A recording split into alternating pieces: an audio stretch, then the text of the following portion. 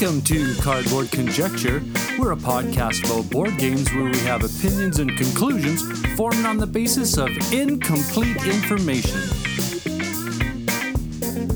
This episode of Cardboard Conjecture is brought to you by these great Saskatoon businesses: Amazing Stories Comics on 8th Street, Dragon's Den Games on 8th Street, and Breakout Escape Rooms on Faithful Avenue.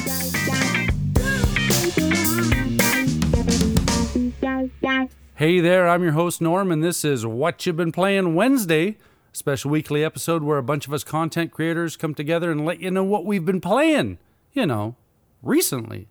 And on this episode are Mozart Games, Dice and Dragons, Board on the Air, The Meeple Dungeon, Meeple and the Moose, The Tabletop Bellhop, Board Game Hot Takes, and Cardboard Conjecture.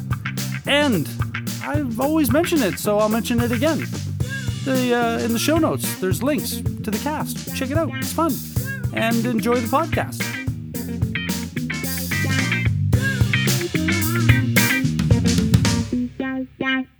Hey everybody, this is Chris Morris back again for What You've Been Playing Wednesday. If you don't follow me on Twitter already, you can check me out there as SpiderMo. That's Spider with a Y, for some of my insights into board gaming, craft beer, and some random rants and raves. On this week's episode, I want to talk about one of the most hotly discussed games from the last year and a half, Cascadia, from designer Randy Flynn, and published by Flatout Games along with AEG. Cascadia was the 2022 Spiel des Jahres Award winner, and that accolade is very well deserved. In Cascadia, players are building an ever-changing ecosystem and placing various animals within that ecosystem. It's a tile-laying game with some pattern building and a sort of an area majority aspect to it as well. Basically, on a player's turn, they are going to take a habitat tile and an animal token from one of the 4 sets that are available on the table. They come in sets, and you have to take both the token and the tile that are with each other, unless you have a nature token that allows you to break up the pair, which I'll explain shortly. The tiles will show you one of 2 habitats, like wetlands, mountains, etc. And there will also be 1 to 3 animals that are printed on the tile, showing what types of animals can live on that specific tile. You'll place your tile first, and then place the animal token that you took, either on that tile or another empty tile that you have in your tableau in front of you. You want to match your habitats up as much as you can, because at the end of the game, players will each score points for the largest of each of the 5 habitats that they've built. There's also some bonus points that if they happen to have the largest of that habitat type amongst all of the players. However, you'll also be scoring for the animals that you've placed during the game, and each animal will score in slightly different ways. There are multiple cards for each of the 5 animal types that are in the game, so you have to build as to what they all want during that game, and you can't bank on a certain strategy every single time. You might score points for each hawk that you have that's not adjacent to any other hawk in your tableau, while your foxes will want to be surrounded by one specific animal type that can't be a fox. Bears might score for each pair of them that aren't adjacent to any other bears, and salmon will usually score based on building runs of them, but the way that they score will change slightly from game to game. There's no way that you can maximize points for both of your habitats as well as the animals that you draft, but you'll need to balance each one out as you add them to your tableau. Each time that you put an animal on a tile showing just a single habitat, you score a nature token, and that can be kept until the end of the game for a point for each one of those that you've collected, or you can cash it in on a later turn to take a token and tile that are not paired up with one another, or you can use it to get rid of all of the animal tokens and refresh the market if you aren't seeing the species that you need at the moment. Because nature tokens are only worth 1 point apiece at the end of the game, it's usually best to spend them if you need to. Although those points could be the difference between winning and losing at the end of the game, so it's not something that you just want to throw away if you don't need to. Cascadia is a great weight for what the game offers. Each turn you have difficult decisions to make, but I never felt like I was agonizing over those choices, and my brain wasn't being twisted inside out, trying to sort out placement and scoring opportunities. There's another game from Flatout that shares some of the similarities with Cascadia. It's called Calico. But I found it to be way more brain-burning than this one, and I enjoy the space that Cascadia takes up much more due to this. I enjoy thinky games, but I just found that the depth of Calico to be disconnected to its theme. Cascadia is the perfect marriage of theme and weight, in my opinion.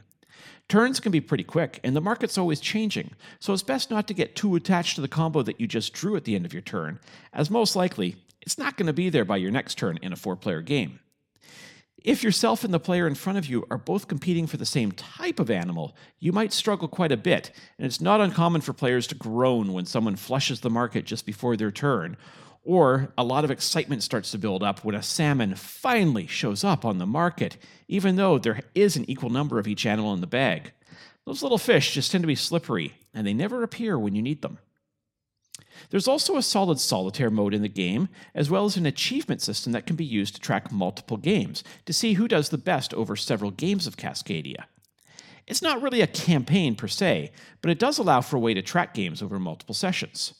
There's also a family mode that makes scoring much easier for those that are not as into board games as many of us hobbyists. The amount of variability that's contained in this small box really is astounding, and if you haven't given Cascadia a try yet, I honestly feel it's one of the best games that Flat Out has produced so far, and they do have a very good, solid history of great games. Another quick little game that I played this week was called Push, and it's a Prospero Hall-designed game of push your luck for 2 to 6 players. It's a simple concept where the active player will reveal cards one at a time from a deck, and they'll place those cards into one of 3 stacks on the table until either they choose to stop or they happen to bust. A player can bust if they cannot add a card to the stack because that stack either has that number shown on the card or the stack also has the color of the card that you drew. It's a really simple concept and one that's more fun than it actually deserves to be. If a player busts, they don't collect any cards and instead they have to roll the die that's included, and if they roll a color that matches any cards that they've collected previously, they have to discard all of those cards from their game. If the active player didn't bust, they instead take one of the stacks of cards that they created, and they put it in front of them to score at the end of the game. Then each player in turn order will also take one of the remaining stacks of cards left behind, until there's none left. Players will also have to roll the die if any of the cards that they took have the die shown on them too. So there's a bit of a balancing act when you're drawing cards as to which stacks to add them to. Instead of drawing cards on your turn, you can instead choose to bank one of the colors that you've collected, putting them aside and keeping them safe from that die roll should it happen. You might waste a turn, but in return, you will guarantee yourself some points at the end of the game. Once one player does this action, it's not too uncommon for others to follow suit on their turns in order to try to keep pace. Once the draw pile is empty and players take the cards that round, everybody totals up the points that they've collected, and the player with the most points wins. Push is a super quick and wonderful way to kill 10 minutes while waiting for someone to arrive or just to end off a longer game night. It has that one more time feel to it, as players who felt that their luck was all bad hope to reverse their fortunes. It's one of those fun little games that seems to pack more punch than it should, and several people at our table commented that it really is what Uno should have been. Grab yourself a copy if you happen to see it. I doubt you'll be disappointed. Thanks for listening to my thoughts this week about both Cascadia and Push. Let me know on Twitter if you've played either of them, or if you're curious and want to hear more info. I'd love to hear your thoughts. Once again, I am Chris Morris, and thanks for listening. May all of your dice rolls be critical successes.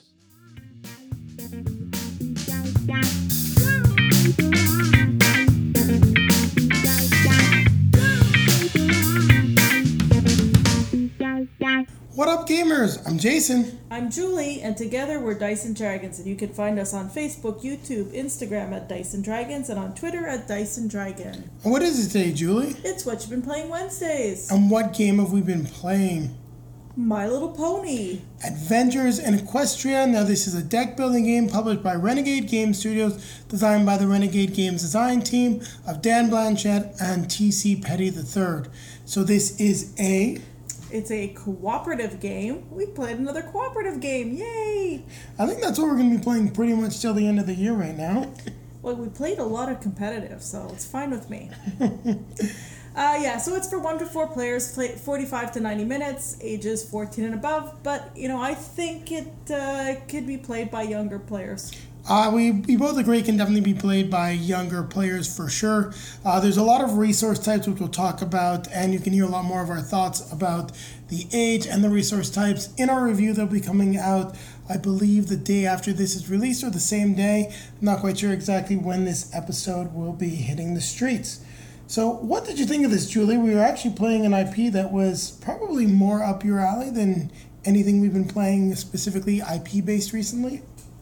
Well, I mean, yes, I played with My Little Ponies when I was like 4 years old, but that was a while ago. And this version really isn't the version that I know. And it's been so long that I really don't remember it much. But that being said, it was nice to play with something lighter and more colorful. I do like the art. The art is taken from the new Adventures in Equestria TV series, so you should recognize a lot of the stills that are being used. It also fits very well with the deck building game, so if you are a fan of the current iteration, it is very well represented. What did you think of the gameplay, having all the different resources, which is typically a taboo in a deck building game? How did that work for you? I didn't really have an issue. They worked well.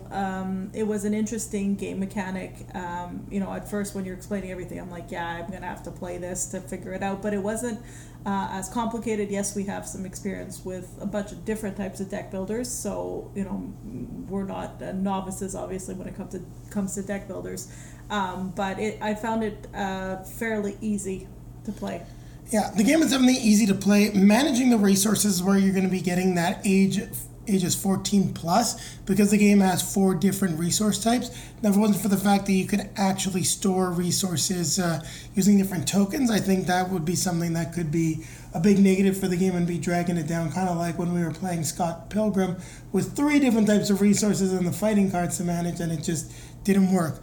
This one definitely... This is no Scott Pilgrim. Yeah, this definitely did a much better job of capturing, I'd say, those resources in a way that's thematic to the property, but also something that is not overly complicated. Now, one of the biggest issues I think that we both did have with the game is the difficulty. Well, I mean, it's not very difficult, but it varies, right? Exactly. Because it's a deck builder, depending on the cards that come up, depending on the amount of situations you're using in the deck and when they come up, you could have some fairly challenging games. Or you can have some very easy games. We get one game that was a little bit more challenging than the others because we got situation after situation after situation. Early in the game, we hadn't had time to build up resources yet. And other games, we did not see too many situations. The last game we played had all 8 situations. I think we saw 3 out of the 8. And it was not that difficult. We worked together and we won the day. Now, the slogan for My Little Pony is "Friendship is Magic." And how do you feel about the cooperative aspects, the way that you have to work together in the game, as well as the locations? I think we've talked enough about it at that point. Well, yeah, I mean, you definitely they added some complexity about how you can collaborate. Obviously, only being able to use the tokens, at least for situations. And there's some aspects of it that of the different hurdles that you can't do it all for another player. You have to actually both contribute. So it is still a cooperative game, but you're building your deck for your player, right? Yeah, and you still have to do well. Now, the other players can help you out. There were also some very cool asymmetric abilities that can help out all ponies, which I do really enjoy. But also, that's another thing, not all ponies are created equal. I'd say that out of the 6 ponies we have in the box, there's probably about 4 of them that we liked, and the others that were a little bit more meh on. Yeah, I mean, I enjoyed the ones with the sugar cubes. We figured out that that was definitely important. And I did like playing as Rainbow Dash, who could give movement tokens to all ponies, which actually worked fairly well in our favor as well. I found that the other one that had to spend a sugar cube to give out that type of token was not nearly as useful. No. But overall, I can say that I enjoyed the game. It's not my IP. I still have fun with it. And yeah, you should definitely check out our review to hear our full thoughts. Anything else you want to add, Julie? Nope, I think that's it.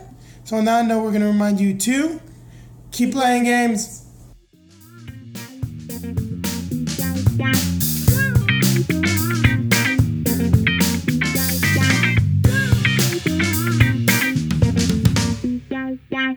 Hi, I'm David. And I'm Jordan. And we are Board on the Air, a weekly radio show in Saskatoon. And this is What Have You Been Playing?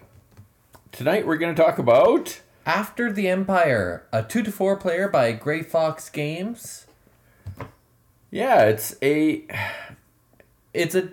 castle builder defending your kingdom, basically. Yeah, there's some worker placement in it.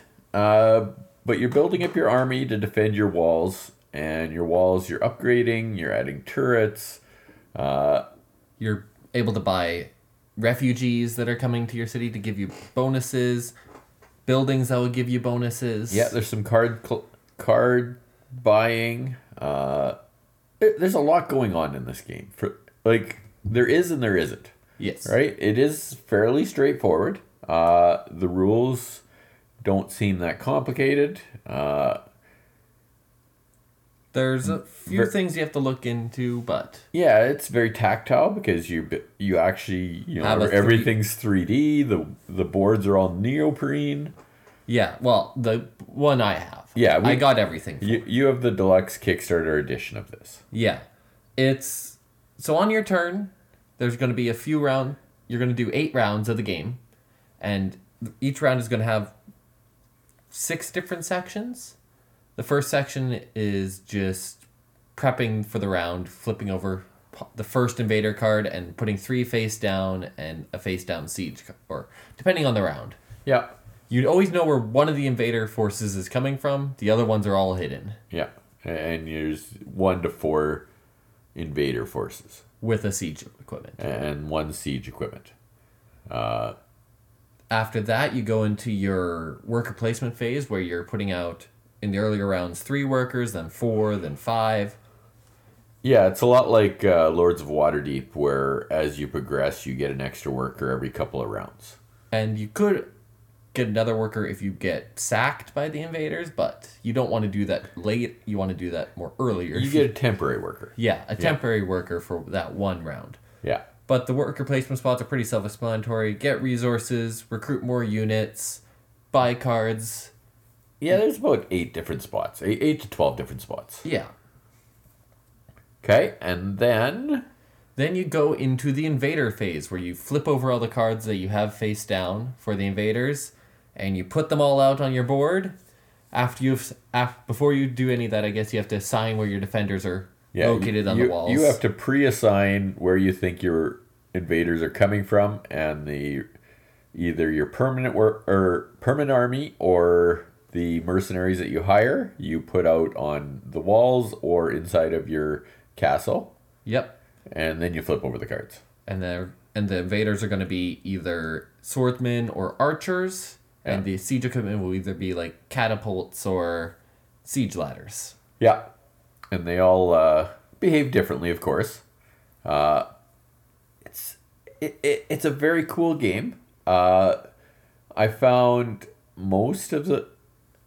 For 7 rounds, I was able to defend myself no problem. Yes. The 8th round went horribly wrong. And it's not that you didn't prepare for it. It's just that the way the cards came out, you had 20 guys coming from 1 wall. Yeah, and I was winning up to that point. I don't think I was going to win because you had in-game scoring and I didn't. Yeah. But... That last round really punished me, and it left me a little bitter, I'm going to be honest. Yeah, it makes sense, because in this game, if you can't defend your castle, you're going to lose points. Yeah. Early on, you're going to lose less points. Like, if you're at 5 gold, as the points are in this game, you go down to 3.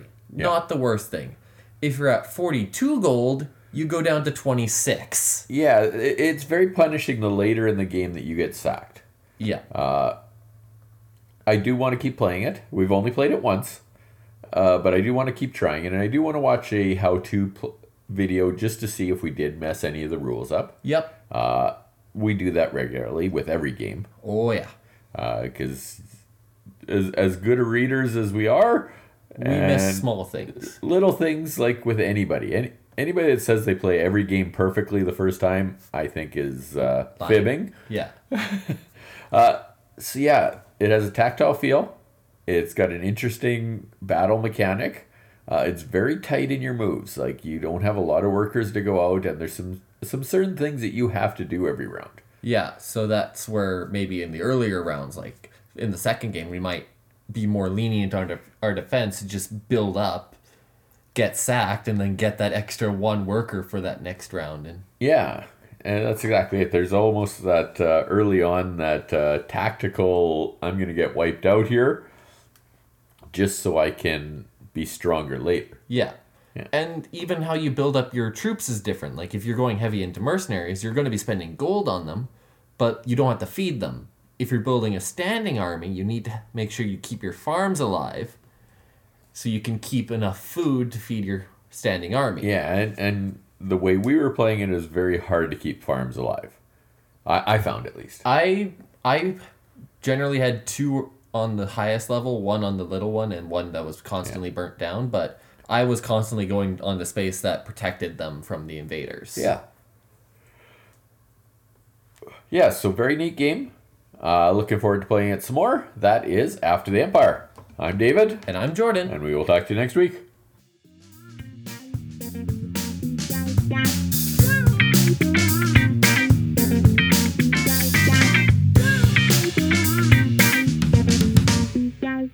Hello, everybody. It's Rob and Anna Marie from the Meeple Dungeon. Hello. And we are back again recording for the What's Been Playing Wednesdays podcast. And this week we have a couple games to talk about. What's the first game, Anna Marie? The first game we're going to talk about is Scout by Kei Kajino, designed by him and published by Oink Games. Yeah, Scout. This is the new, popular Oink game. This one's crazy popular. It was really hard to get our hands on a copy of this game. I love this game. Yeah, you've been mentioning Scout a lot lately. I just love it. Yeah, and we finally got copies of it. I think we got 3 or 4 copies, actually. Well, they're going because we're going to be giving some as Christmas gifts, I believe.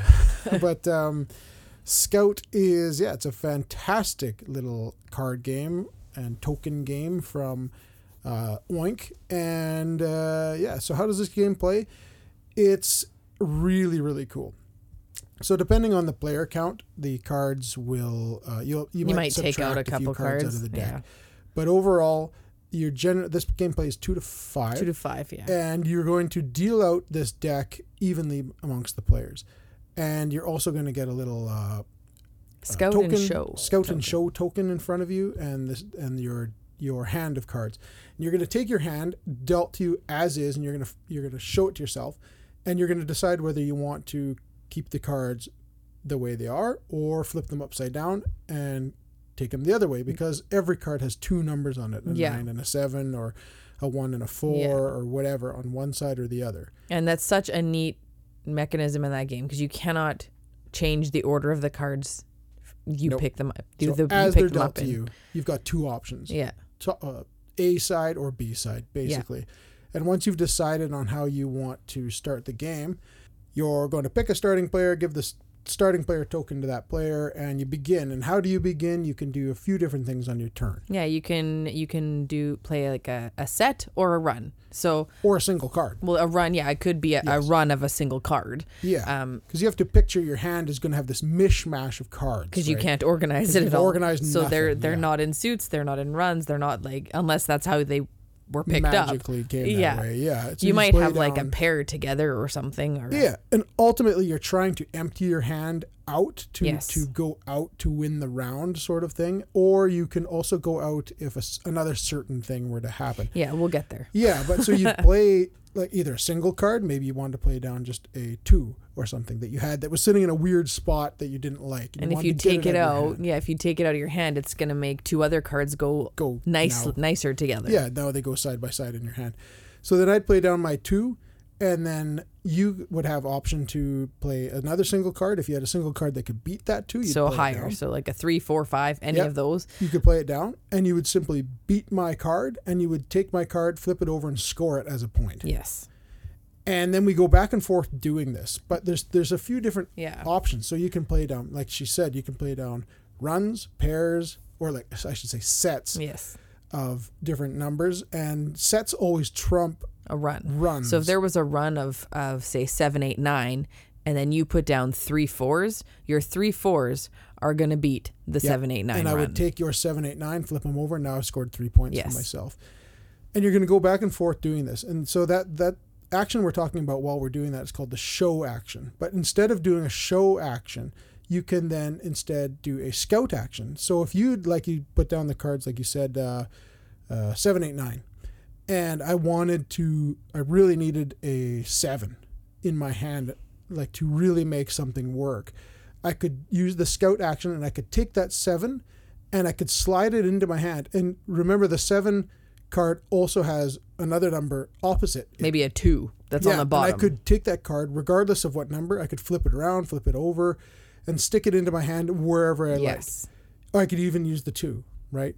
And throw it in wherever I like, whatever makes sense for my hand. And then if I do that, whoever's hand of cards was on the table at the time, like the cards that were played, yours, you would get a point for that. There's a little point chip token, that you would get for that. And then it would go back to you and you'd be able to do your thing again. Then there's also an action called Scout and Show. So you could do both things where you wanted to take a card that you saw on the table, throw it into your hand, and then you could play some cards down onto the table to try and beat the cards that are on the table. But then you'd have to flip over this special token that you have. Yeah, because you can only do the Scout and Show once per round. Yeah. You'd flip over your little Scout and Show token to say that I've done that action and I can't do it again this round. And that's all you do is you go back and forth doing this. Yeah, so you can, like you were saying before, you can win the game, or win the round, I should say, if you go out, like if you have no cards left in your hand. Or let's say, let's say there are 3 of us playing, and I put down a run of 5. Yes, which would be huge. Huge, right? Everything all fell into place. And you couldn't beat it. You were the next player. You couldn't beat it, so you would scout and take one of my cards. And then the next player couldn't beat it. They would scout and take a card. And it came back to me, and my cards that I laid down were still on the table. You win. I would win that round. And then everybody else they would adjust their points, but I wouldn't have to count my points. And what would happen is basically whenever a round ends, if I trigger the end of a round for either reason, I'm always going to end up with just a bunch of points. But then you and whoever else might be playing is going to have whatever points they've accumulated for the round minus how many cards they have. Whatever in their cards hand. are in their hand. That can be brutal. You could have, say, 7 or 8 points, but have 5 cards left in your hand and only end up with 2 points. And it doesn't matter the value of the cards. No, it's just 1 card, 1 point. Yes. Yeah. And that's the way the game works. And it says to play a round per player. I would recommend with 2 players, you probably want to play more than 2 rounds. It's a little too quick. But at like a 4 or 5 player, I think 4 and 5 rounds is pretty good. Yeah. Everybody gets to deal once. Yeah. Kind but of thing. I would go 3-4 rounds if you're playing 2 players. Yeah. Just to make it a bit longer. Yeah. But no, it's a really fun game. The whole idea of not being able to adjust your cards in your hand and then having 2 options of a starting hand depending on what side you want to have up and down. Really like it. Yeah, this game is fantastic. It is. It's one of the best Oink games out there, if not the best Oink game we've played. So good. Yeah, it's fantastic. Highly recommend Scout from Oink. Yes, me too. And we also have one other game we've been playing, and that would be Oak from Game Brewer. And this game we're not going to talk about on here because we are in the middle of playing it. It's currently set up on the table right in front of us here. And we are going to be reviewing Oak on the next episode of the Meeple Dungeon podcast. Yeah, and we just finished doing our 50th episode, which was a top 10 kind of Christmas gifts. Game gift ideas. Yes. So take a listen if you want. Yeah, check that out. But yeah, that's it for this week. So we're going to run, and we'll see you next week. Cheers. See ya.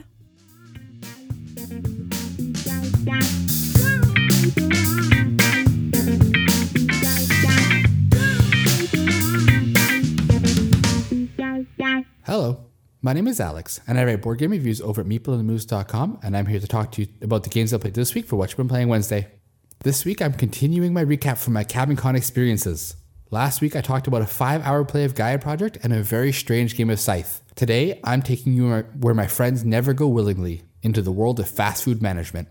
But first, being the parent of a toddler, it seems impossible for me to sleep beyond 7 a.m., so as per usual, I was first to rise. I took the morning to walk along the beach. When I came back, I prepped breakfast to make coffee, and I was still the only one awake, so I broke out Bullet Star and played a solo game as Rose Blanchette versus Starry Night Sky. I've talked about the Bullet games on this podcast before several times, but if you're unfamiliar, Bullet Star and its predecessor Bullet Heart are a puzzly push-your-luck game about matching patterns and clearing discs, or pulling bullets off of your player board. Each character, which each box, both Heart and Star, contain 8 different characters, each with their own special abilities and patterns, offer an incredibly varied gameplay experience. The solo mode pits you against a boss, which every character has a boss mode on its reverse side, meaning that if you have both boxes, you'll have 16 characters to pick from and 16 boss challenges to throw yourself against. Basically, you pull bullets from a bag, place them on your player board, hope they don't fall all the way to the bottom, which would hit your heart points. You can spend action points to manipulate the bullets on the board and use your patterns to clear bullets, sending them to the boss. If you manage to send enough bullets to break all the boss's shields, you'll win. If you get hit with enough bullets, you'll die. And dying is bad. Starry Night Sky was a bit of a weird boss. Their pattern requires that you don't have a single bullet of a specific number on the turn that you break one of their shields. If you do, then you just automatically lose a life. At the same time, you can't just go wild and breaking shields, as if you break more than one shield in a round, you'll lose a life. Rose Blanchette's special ability was that she can rotate your patterns by 90, 180, or 270 degrees. But I've been so conditioned to believe that you absolutely cannot rotate your patterns that I completely forgot to do it for the whole game. I promptly lost the solo game, but I always enjoy exploring the different bosses and characters. And that was Bullet Star, designed by Joshua Van Langenham and published by Level 99 Games. The next game we played was Food Chain Magnate by Jerome Duman and Joris Wiersinga, published by Splotter Spellen. Now, Food Chain Magnate is my favorite game of all time, and I've already written a lot of words about how much I like it, so check out my blog for my full review of this game. But here is a quick recap on how to play. Food Chain Magnate is an economic game where the player with the most money wins. Players are running competing fast food chains, competing to satisfy the desires of your small community. At the start of the game, players only have themselves, the CEO. The CEO only has one ability: hire a new staff member. There are 8 different workers that can be hired directly, all with different upgrade paths and abilities. The pricing manager lowers prices, the recruiting girl hires more people, the trainer upgrades workers, the errand boy and the kitchen trainees both produce different kinds of goods, the management trainees allow you to work more staff at once, and the marketing trainees put up advertisements which produce demands on the houses that they affect. Players take turns hiring and working their staff, slowly branching out in different directions. The trick of the game is that when a house demands goods, anyone can fulfill their order. If multiple restaurants can fulfill their order, the house will choose to go to whichever restaurant is the closest and with the lowest prices. If you drop your prices to the floor, people from the far corners of the town will flock to your restaurant, but you'll only be making pennies per product you sell. It's a delicate balance, and remember, money is points. And that's the basics of Food Chain Magnate. Adverts produce demands on houses, restaurants produce food, houses consume that food, everybody profits. Now, in this particular game, we included a couple expansion modules, the coffee shops being the most important one. The coffee shops is a weird little twist in that houses will never want coffee explicitly. They won't travel to your restaurant just for coffee. But if you have coffee and they pass by your doors on the way to another location, they'll stop in for a quick cup of joe.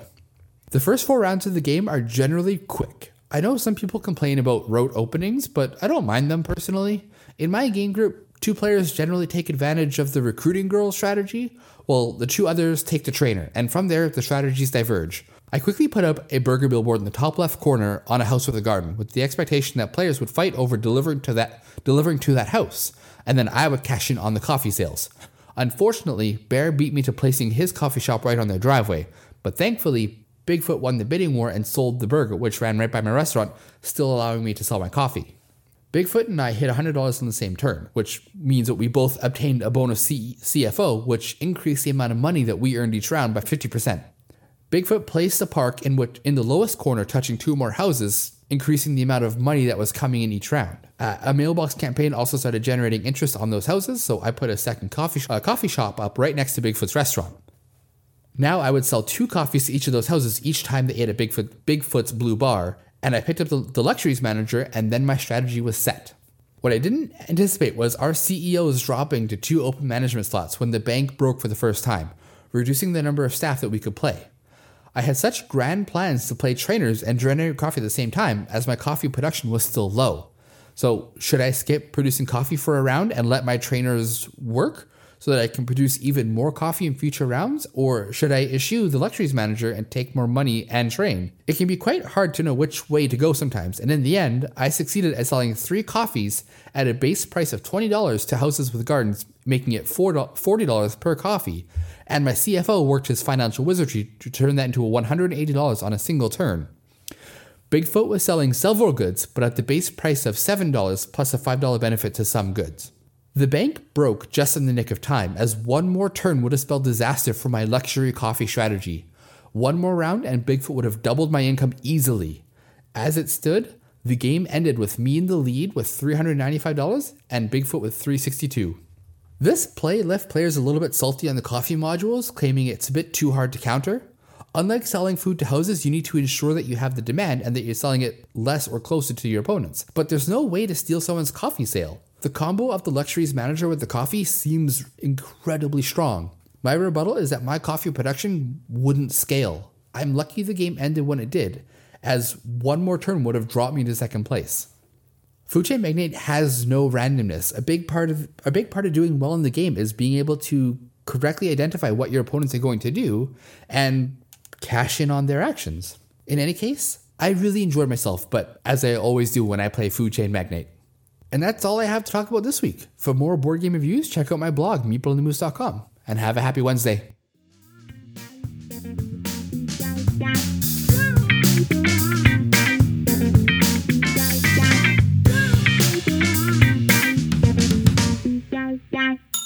Hello and welcome to the Tabletop Bellhop segment of What You've Been Playing Wednesday.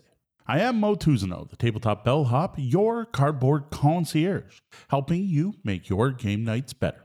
Now, I got 3 games to talk about this week, starting with our first play of the Belgian Beers Race, which was published as a collaboration between BRY Games and Grand Gamers Guild, who I have to thank, along with one of our awesome Patreon patrons, for getting a review copy to me from Gen Con.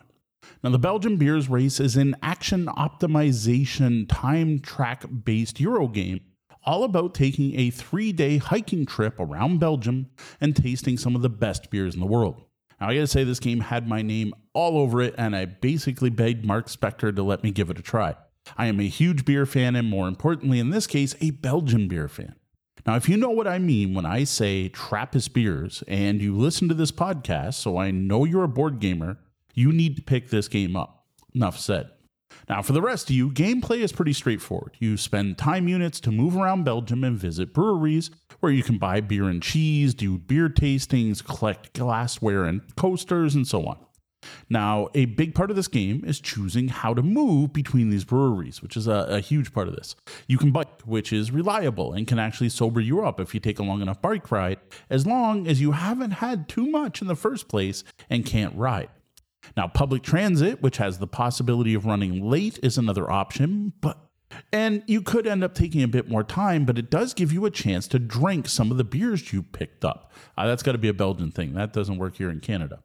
Hitchhiking is the third option, which is in general the fastest way to get around, but can be random. You've got to roll some dice and see if anyone picks you up. And the odds are not great. You got a 50-50 chance the first time, and then it improves the multiple times you go on a row. So hitchhiking can be the quickest way around, but it isn't always reliable. Now, along with this movement system is an interesting sobriety system and various end game and in game goals to kind of give you direction on where you should be heading. There's also rewards for getting to the first places, getting to a brewery first before other players, and it mixes up each game which breweries are going to give those rewards. Now, there's also a fun mechanic where if 2 players meet up at the same brewery, they have to give each other a beer from their backpack and do a toast. Now, scoring overall is very much a point salad with all kinds of different ways to score points, including, of course, tasting different beers, for toasting other players, for visiting specific breweries and brewery type, for collecting a massive amount of cheese, and so on. Now, while we found the board to be a bit busy, and I gotta admit, I don't love the art until I found out that it was actually done by a Belgian beer label maker, which moved it a step up. It's not the clearest. It's a little hard to see from across the board. And the rules were originally in French and have been translated, and there's some odd wording there. Like, they're definitely not the worst rules I've ever read, but it was worth checking Board Game Geek for the rules FAQs and some corrections and clarifications. Once we had everything down, though, the gameplay in this game is a lot of fun. It even had some thematic feels going to it as well. And dropping the theme, yes, even the one player in our group who doesn't drink beer really enjoyed this game. Honestly, once you get the rules down, like once we played half a round, the next time we play this game, it is going to fly. I honestly think this is about a step above Ticket to Ride.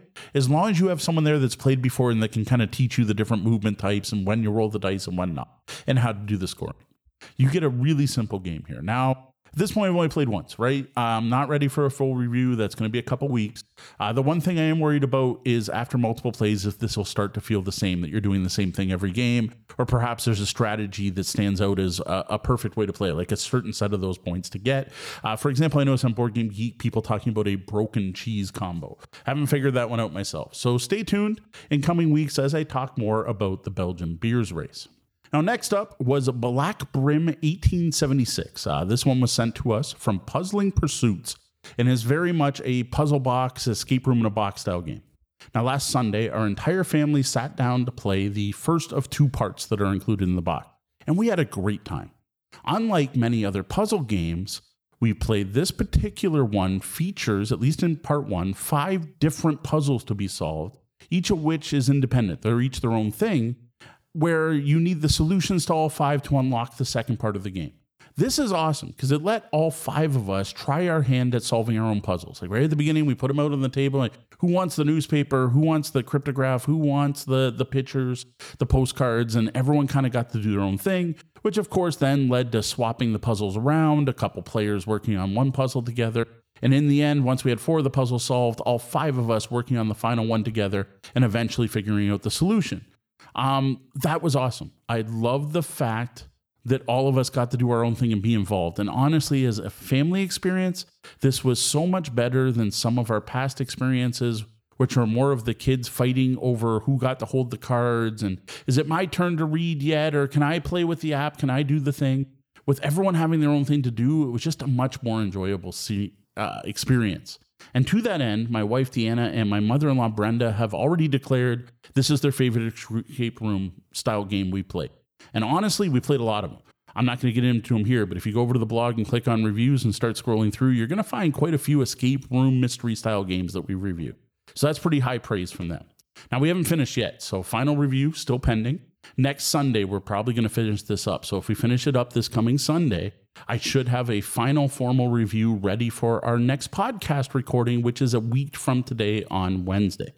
Now, speaking of podcast recordings, my last gameplay for this week is Cowboy Bebop Space Serenade, a deck-building card game that Japanime Games was awesome enough to send out our way.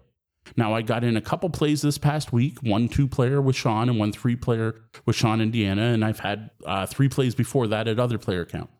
These plays were honestly in prep for our review segment for tonight's show this Wednesday, where we're going to be reviewing Racco and this anime-inspired card game.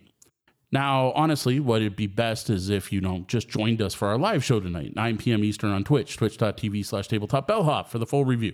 But just in case you can't, and I don't want to leave you hanging, if you can't do that, I will just say here, Cowboy Bebop Space Serenade, a deck building game, is fantastic. It is one of the best deck building games I've ever played. And I love deck building games. I've been playing them since Dominion, and I played all the big ones that have come out since. Features their rotating market, Star Realms like combo system. Star Realms like combo system, asymmetric player power, something I love in any game. Board game like movement system where you're flying to different planets.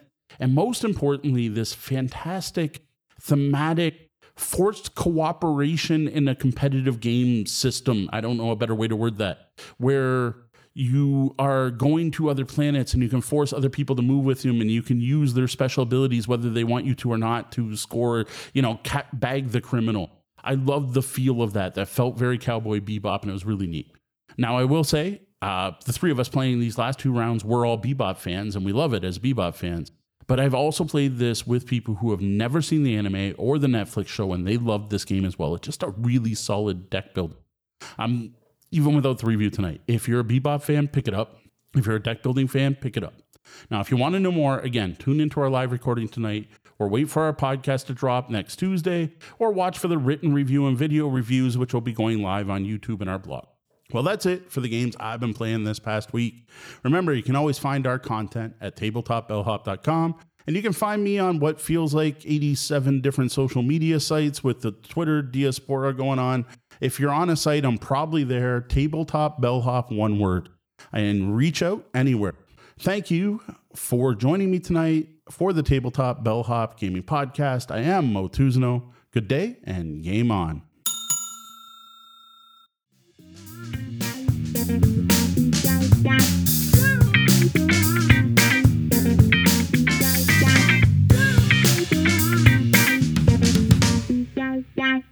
Hey there, this is Tim from the Board Game Hot Takes podcast. This week on my table, I've had a little remake of a classic game. You've probably all heard of Castles of Burgundy. Well, this was the Castles of Burgundy, the card game. And I've been interested in trying this for a while. Castles of Burgundy is a big hit around my household. Played a lot with my wife, my friend Jen. Lots of games of Castles of Burgundy going on around here. And I happened to be in a half-price books this weekend. First time walking in there. Didn't really know what to expect. There were some cool deals in there, but one of the deals I found was a unsealed copy of the Castles of Burgundy, the card game, for only $6.99. Now, like I said, heard decent things about it. It seems like a no-brainer. So I picked it up, busted it out, figured out how to play in about 5 minutes. And this game was pretty good. It was very reminiscent of Castles of Burgundy, obviously, trying to remake that thing. The biggest difference between the two was that your action selection, instead of rolling 2 dice and using those 2 actions, is you're going to draw 2 cards off a deck of 6 cards that were randomly dealt to you at the beginning of the round. And you're going to choose one of those 2 actions. You're going to get 6 actions per round instead of 10 actions. And the cards are multi-use cards. When they're drawn into your hand, they're used as dice that you can use to do one of the basic actions of Castles of Burgundy. There is going to be a market of cards out in the middle of the board. There are 6 rows with a card at the beginning that represents which dice they are. So it'll be 1, 2, 3, 4, 5, 6. And then randomly at the start of the round, there will be some cards distributed amongst those. So you can either use the dice in your hand to buy one of those cards out on the table and put it into a reserve, just like the regular Castles of Burgundy game. Once it's in your reserve, the card has a dice number on it. So you could play one of those cards in your hand using the dice number to match the card that you want to play into your tableau. Or you can do a couple other things. You can use the dice to just take workers, for example, take up to 2 workers. So a lot of this feels very much like the basic Castles of Burgundy game, but instead of playing tiles onto a board, you're building this tableau. Why are you doing that? Just like in Castles of Burgundy, as you play these cards into your tableau, they're going to give you some immediate benefit most of the time. Most of those are going to be something simple like, getting a free action, getting more workers, getting a certain type of card out of the tableau in the middle. Very similar to Castles of Burgundy. But also, there's a little bit of a set collection element. At the end of the game, the cards all have a number printed on them. And you have to have a set of 3 in order to actually get the point number printed on them. So most of your basic buildings will have a 3 on it. If you get 3 buildings by the end of the game, it's going to be worth 3 points. If you get 3, animal cards, it's going to be worth 4 points, etc.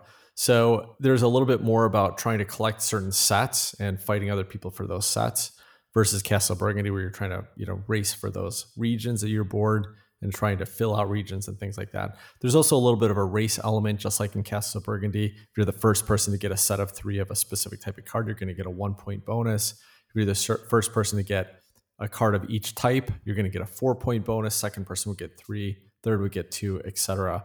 So you're racing for these different elements. You're trying to optimize, get the best benefits that work for you. This was pretty good, I think, for one reason. I mean, it was a little bit quicker to set up, get started, a little quicker to play through, a much smaller box presence. Obviously, this would be easy to travel with. The one slight turnoff for me is that as a card game, it had a lot of table space taken up. And so it didn't really feel like a more compact experience or presence. The game setup and teardown was a little bit quicker, so that was a benefit. But there's also a high degree of like just clutter when you just have these rows and columns and stacks of cards everywhere on the board. That turns me off a little bit versus having a board with specific places to put things. So overall, I'm glad I picked it up. I think this will be a game that is a good fit in some situations. I'll probably throw this in my luggage every time we go on a little trip. We'll be able to find half an hour and bust this out and play. It'll play a little quicker than the basic game of Castle of Burgundy. But I'll be surprised if it very often finds space on the table when we're at home, when we have Castle of Burgundy in our game room and we could pull that out instead. I think the basic original version is just a little bit more interesting, a little bit less cluttered, I guess that'd be the right term. But this card-based version is, again, very compact, a nice alternative to it. I had fun with it. I think I will be going back to it in the right situations. That was Castle of Burgundy, the card game. If you'd like to listen to to anything else that we have to say about games, you can find us at the Board Game Hot Takes podcast. You can find us wherever you listen to podcasts. You can also follow us on Twitter at BG_Hot Takes or on our Facebook group, the Board Game Hot Takes group on Facebook. Until next time, take care, everybody.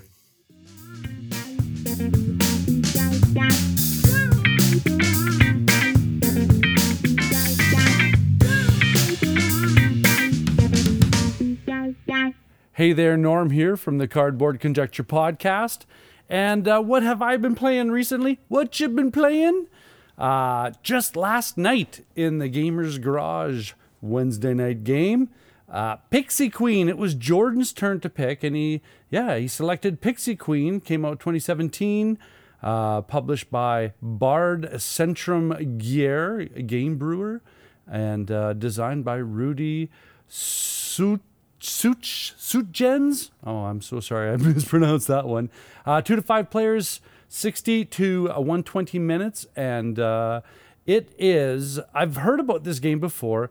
And I've heard it described as kind of a nasty game because everyone's getting kind of chipped up a little bit. And so my initial thoughts before we even played this is my background knowledge of this is I always thought of this as kind of like a take that game. So it never really, got close to my attention periphery.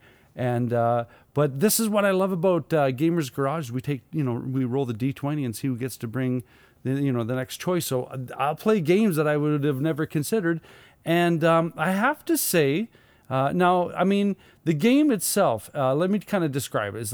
It's like the whole fantasy pixie things, and there's a pixie queen, and she's nasty and demanding. And basically this game is, like a good Euro. The most victory points at the end wins the game. But what happens is it's not take that, because you're not necessarily, like Risk, where you're going in and you're just destroying somebody's, property or country or border. This one is more so everything just chips away at you. There's if you don't get this done, you lose this many points. If you don't do this, you lose this many points. At the end of the round, basically, you know how it's the opposite of point salad. It's point thrashing, because one of the scheduled checklists in the round is taking lashes. And if you have so many pixies still in your I guess home base, you lose some points. If you don't go climbing up the I think it's the silver and the gold tracks, you lose some more points. If you don't donate to the preferential food that you're guessing that the Pixie Queen wants, you get penalized again. And that's interesting. It's interesting the way that that point structure works. I kind of dug it. Another thing too about the Pixies is there's also this kind of pyramid race, because as I said, like picture yourself a pyramid, and you have everybody's starting point is like little pixie nest at the bottom, and there's 1, 2, 3, 4, maybe 5 levels. And the 5th level is the solo Pixie Queen spot.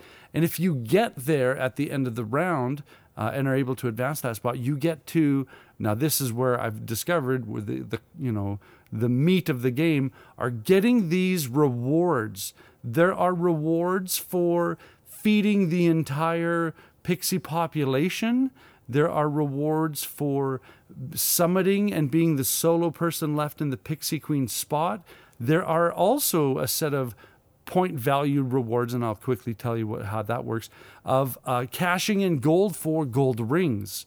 And how that works is in the feeding part, it only takes one of each resource. If you can donate that plus add an extra one to this chain, you get to take 4 points, and then it goes 4, 5, 6, 7, all the way to 10. And that chain, the more people go to that spot and take that action and increase this chain of donated food items and resources, that's the point value going up. Huge points in there if you can sneak your way into there all the time. The same thing with the Pixie Queen. The first one there gets 10 points. The next one, 9, 8, 7, 6, 5, right? So the decreasing value. And then on the gold key one, same thing. The first one to forge a key, forge a ring, gets 10 points, and then it goes down. Game ends when either one of those things loses its 5, I believe there's 5 or 6 victory point chits, or you finish the entire 7 rounds, I believe. The fact that I can remember all of those details from one play last night tells me that it's still sitting in my head, which tells me that I'm not really done exploring this game yet. Now, I didn't even say if I liked it or if I didn't like it. I think I like it. I might try to falsetto that a little higher. Wait, dogs will start barking. I think I like that game. Now that I understand that it's a reverse point salad, where it's just mitigating the thrashing that you're going to get of each round, and it's one of those great games where you can't do everything. You have to pick one thing and lean into it, right? Or pick one and a little bit of something and lean into it.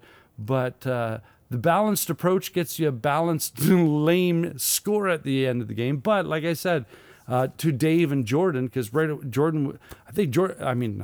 know Jordan loves this game, because immediately he's like, what do you think of it? And I honestly said that about midway of the game, that's when I kind of went, oh, okay, that's how, and then analyzed my state of the game and went, and I have no chance of winning. But I saw how, from where I was, I saw, okay, what can this do now? Now that I understand, I'm going to try and see if I can climb out of the hole that I created for myself. So that being said, I want to play this again. And that's coming from I'm lucky if I play a game 4 times ever, not just in a year. Pixie Queen, designed by Rudy Sengens and published by Bard Centrum Gear and Game Brewer. That takes us to perfect time. We're getting to about an hour. Thank you so much for listening to all of what we had to say about the games that we've been playing recently, and I hope you've learned that you like or dislike certain games, because that's important. We're doing homework. We're always doing homework, but don't consider it homework, right? And of course, to all the content creators who take the time to time, that's probably in my head the most valuable resource. And every week we have some wonderful people contributing their thoughts on games. And thank you so much. And of course, that being said, keep your stick on the ice and take care out there, eh?